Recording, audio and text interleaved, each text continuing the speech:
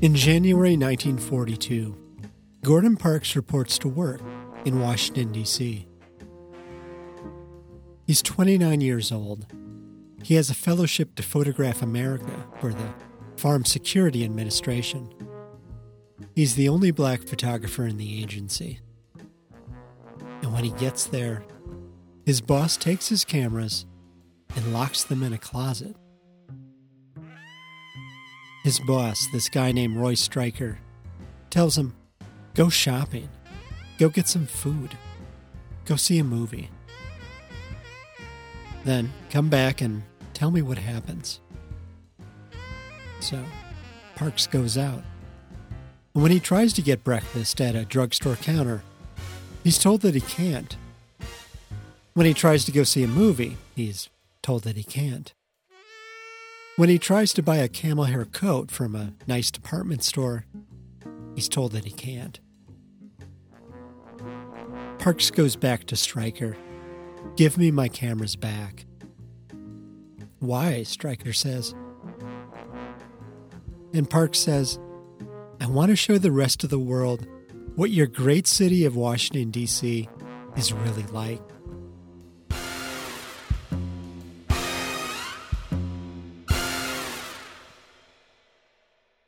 But Stryker has another request.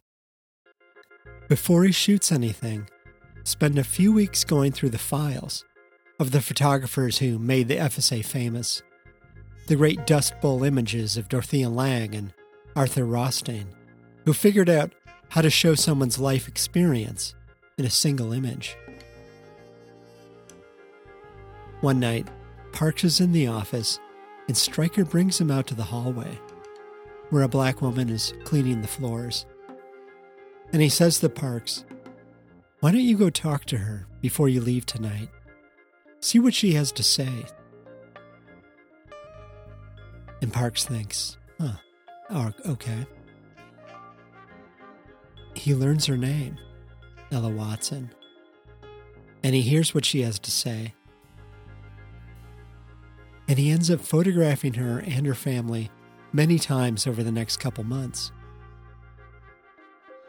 She's at work cleaning offices one evening when Parks asks her to stand in front of a huge American flag on the wall, with her mop in one hand and her broom in the other, a nod to the pitchfork painting American Gothic. And he asks her to think about all the stories she's told him, about her mother dying young and her father being killed by a lynch mob, about her husband shot to death 2 days before their daughter is born, about her daughter dying as a teenager 2 weeks before her own child is born.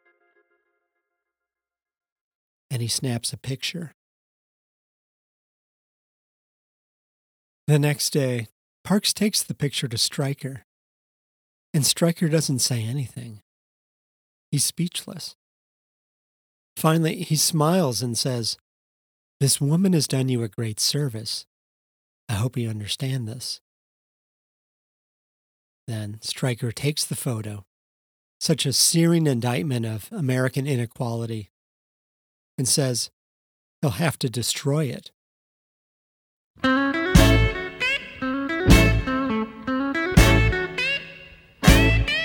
This is the Object Podcast, produced by the Minneapolis Institute of Art.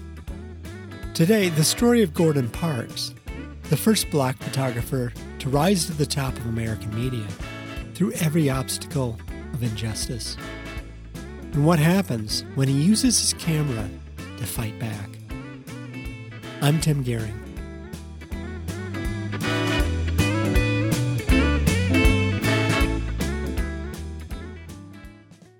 About 17 years ago, I was working for a magazine in Minnesota, and I assigned a young writer to interview Gordon Parks.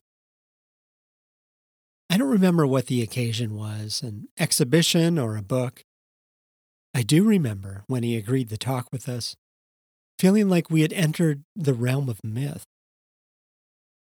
Like the giants of Genesis or Noah living 950 years. There just aren't lives like his anymore. Recently, I decided to talk to Courtney, the write her I assigned to the interview all those years ago and see if she remembered it the same way. Do you remember interviewing Gordon Parks?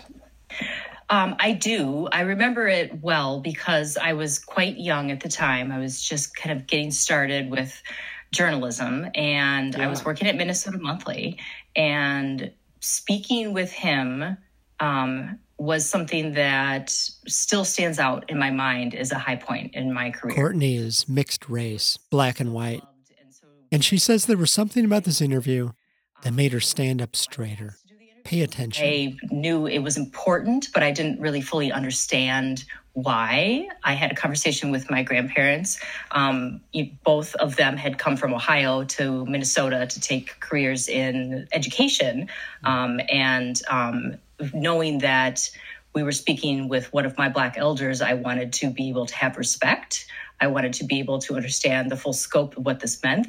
And then I also kind of wanted to know a little bit more about his background and his determination in kind of witnessing and capturing the full scope of our humanity. Because I think what's important for that conversation, because I still, again, was young and trying to understand exactly what does this all mean, was why it was so valuable that he was bearing witness and capturing this throughout time, as we see, even through modern day, the importance of documentation for the Black community, but for all communities really too, is capturing what we go through in our storytelling. So I did find that conversation to be something that I needed to really pay attention to. And I remember my grandparents saying, they always kind of taught me about respect for my elders. It was crucial that I would use that kind of reverence, that respect for them when I was speaking to Mr. Parks. Parks was 91 at the time. Courtney interviewed him over the phone, and she says there was a quietness about him, a humbleness. He was so soft-spoken that she had to shush the other reporters in the room. Also, at one point, he might have fallen asleep. I remember there was a lot of quiet for a little bit, so I'm not sure quite what happened on the other end. I know he did have an aide with him nearby, because I do remember somebody hopping on the line and then saying, "Oh, we'll right back to you. We'll get back to you." Parks died about a year and a half later in New York. You're probably one of the last people to interview him, at least in Minnesota, is my guess. Wow. Yeah. And quite an honor for me to keep that in mind, of to be able to be one of his last listeners in life.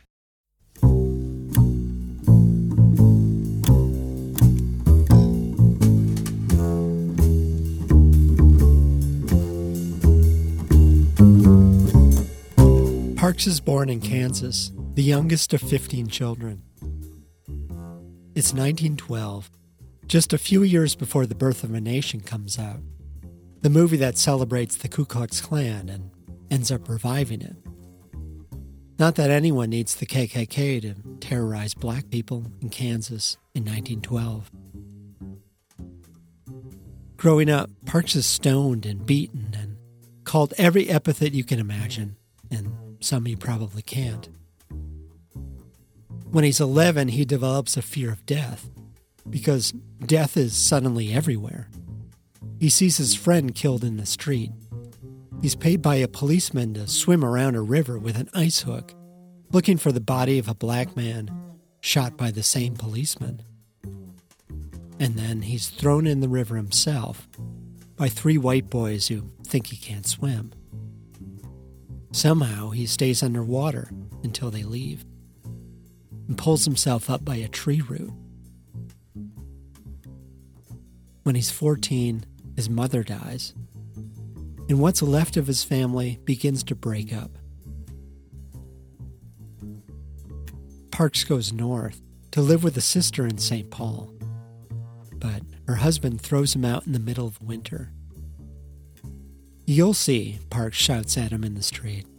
"I'll make it. You'll see."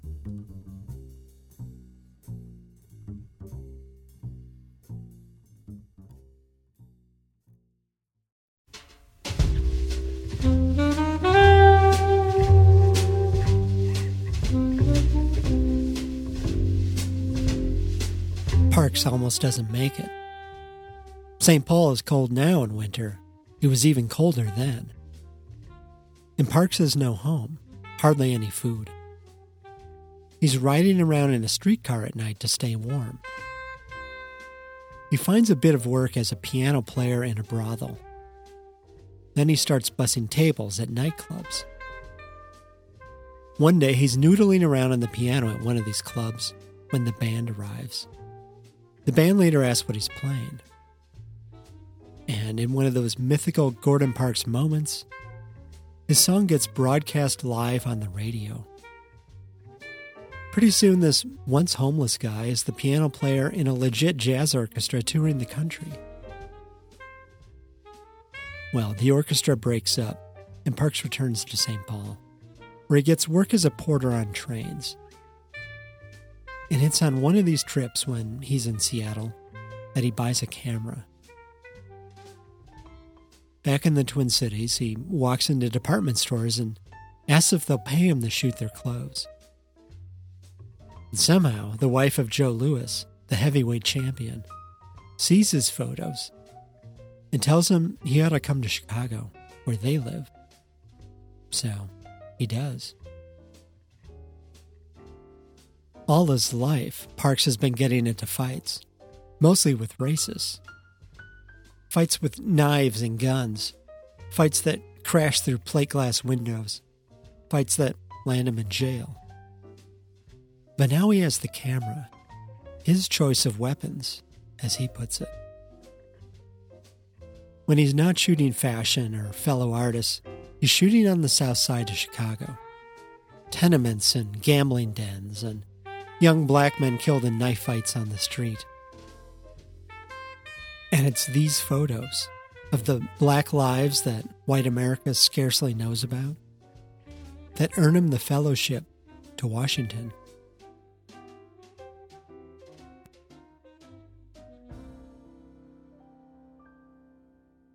One day at the Farm Security Administration, Parks' boss, this guy Roy Stryker, tells Parks to put it all down on paper. And Parks is like, "What?" And Stryker says, "Well, you say you want to fight these things. What's your plan, man?" So Parks goes home, and in one long, furious evening, he writes down all the terrible things that have happened to him. And he shows it to Stryker the next day. And Stryker says, "You've had quite a time. Now, simplify it. You can't just take a picture of a white guy at a movie theater and say he's racist." Parks thinks about this. And he's still thinking about it years later, in 1948, when the war is over and his work for the government is over. And he's living in New York, and he gets an assignment from Life magazine to shoot gang life in Harlem. Parks earns the trust of a black gang leader named Red Jackson. And he shoots Jackson, slugging it out in fights, hiding out in abandoned buildings, attending the funeral of a friend killed on the street. The shots are great. And Life wants to make the essay the cover story. But then Parks sees the photo they've chosen for the cover. A shot of Jackson holding a gun. And he thinks, "I can't do this."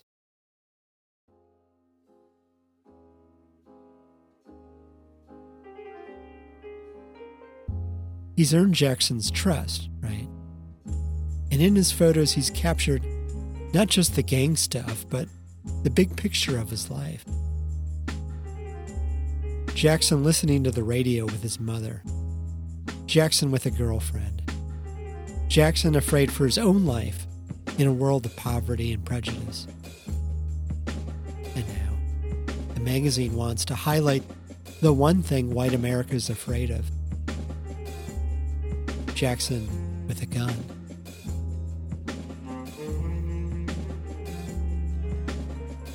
So, Parks goes in the photo lab in Life magazine, finds the negative of Jackson holding a gun, and destroys it.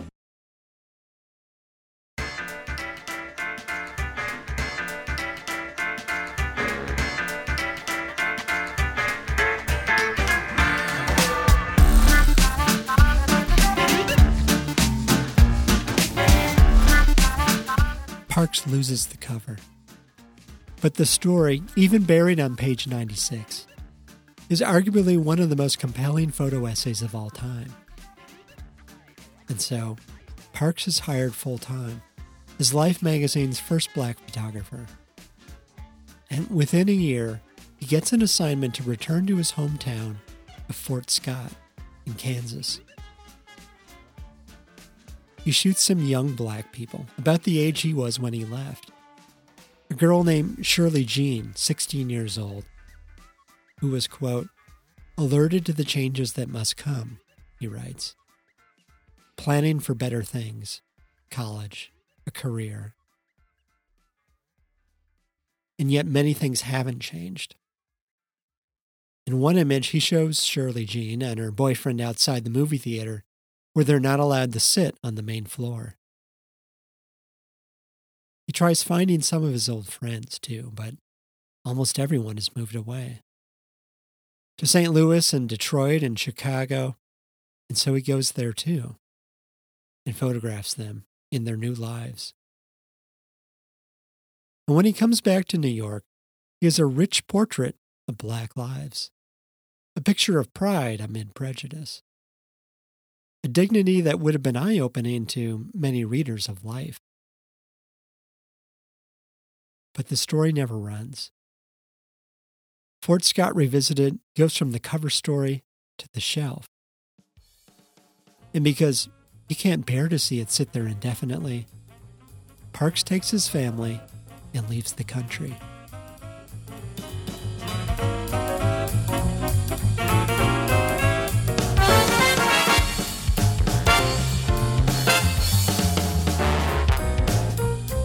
It's a pretty plum assignment, actually.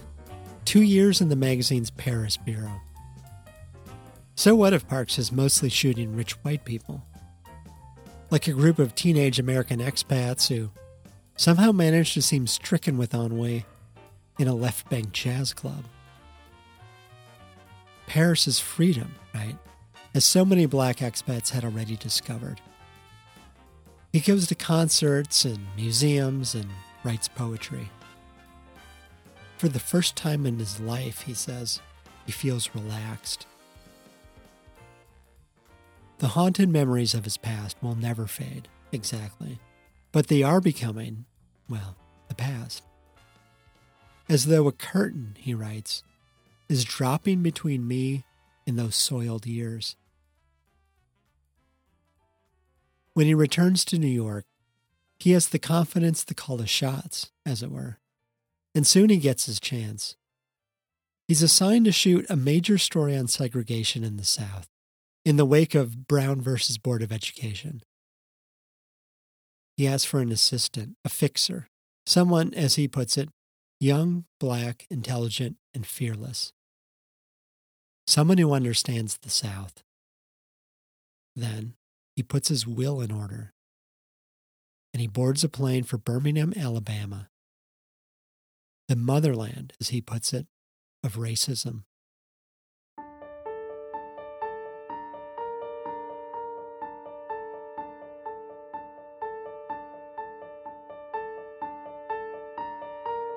When Parks arrives in Birmingham, he's taken by a cab to the black part of town, past all these white-only signs.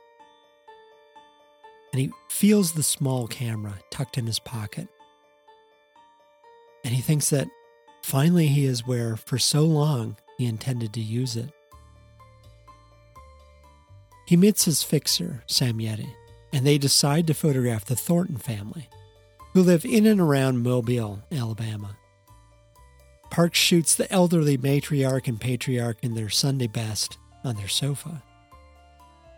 He shoots a granddaughter, a school teacher in Shady Grove, a small segregated town outside Mobile, in her 4-room shack of a school. The teacher tells the magazine, quote, "Integration is the only way through which Negroes will receive justice. If we can get justice on our jobs and equal pay, then we'll be able to afford better homes and good education." He shoots great-grandchildren staring through a chain-link fence at a white-only playground. Parks and Yeti are followed and attacked. And Parks fights off someone with his flash gun.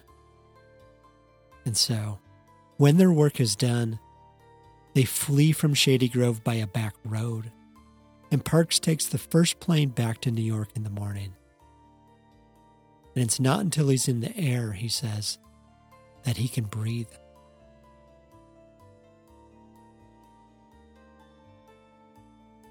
This time, the story runs. In September 1956. And as soon as it's out, the subjects are under fire. The school teacher loses her job. Her family's belongings are taken. When Life sends in a couple of editors to help, they're met in the mayor's yard by men with guns.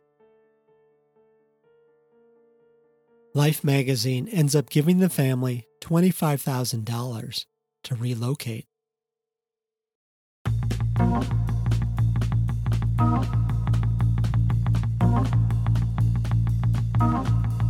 Parks is pretty hardened now.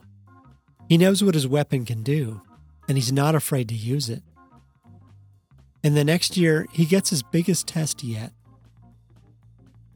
The year is 1957, he writes. My assignment, explore crime across America. A journey through hell. Violent death from dawn to dawn. He crosses a country alarmed by rising crime. From Chicago to San Francisco. Photographing murder scenes and cops breaking down doors and men shooting heroin in their arms. And he shows, in these strangely gorgeous color slides, the effects of police brutality and addiction and mass incarceration of minorities. At Stillwater Prison in Minnesota, he meets a man named Baby Eubanks. What are you in for, Baby? Parks asks, and Baby tells him, murder, and that he and several other inmates have also been charged with killing one of their own, even though the guards did it, he says. And then he asks Parks to sponsor him for parole. And eventually, Parks does. In San Francisco, he meets with a guy on death row who killed a boy with a knife. Are you ready to die? Parks asks him. And when the man asks him to watch it happen in the gas chamber, Parks agrees. By now, Parks has worked with some of Life's writers quite a bit. And his empathy for the incriminated, his understanding of the social and racial forces at play, have begun to rub off. This time when the story comes out, called The Atmosphere of Crime, it's framed with alarm, with the cover image of a street gang right out of West Side Story, warning of fiends and sadists and desperados. But the writer, Robert Wallace, writes that black people, while charged with a disproportionate amount of crime, are, quote, the victims of prejudice.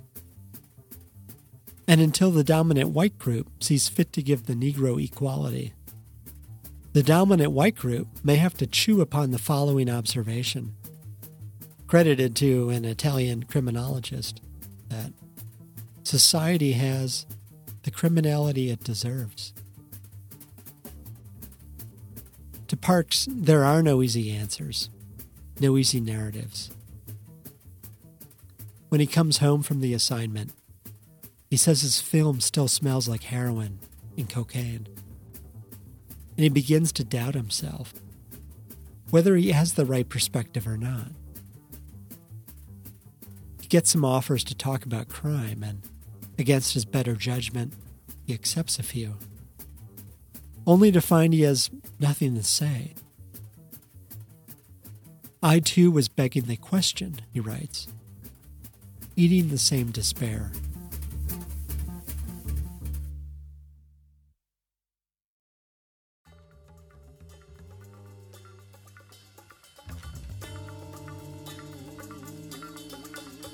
Parks works for Life until it folds in the early 1970s. Some 30 years after shooting Ella Watson, the cleaning woman, he's now rather rich and famous. The director of Shaft, the 1971 movie about a black private eye who gets the job done. A chance for black audiences, he says, to see a black eye winning. And then, one day in the mid-1970s, he picks up the newspaper on an airplane. And there's Ella Watson. His photograph of her in 1942, with the broom and the mop and the American flag. He flies to Washington and finds the archives of the Farm Security Administration. A young black man in charge of the files sneaks Parks into the storeroom. And there, near the bottom of a pile of negatives, is the shot of Watson with the flag. Stryker had told Parks, "You're going to get us all fired." But he hadn't destroyed the picture. He had only put it away until the world was ready.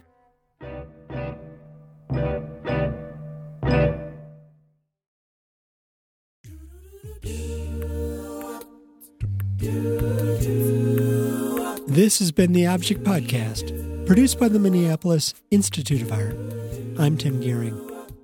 It's cold season, and, well, I apologize for the sound on this one. Leave us a review at Apple Podcasts or wherever you listen.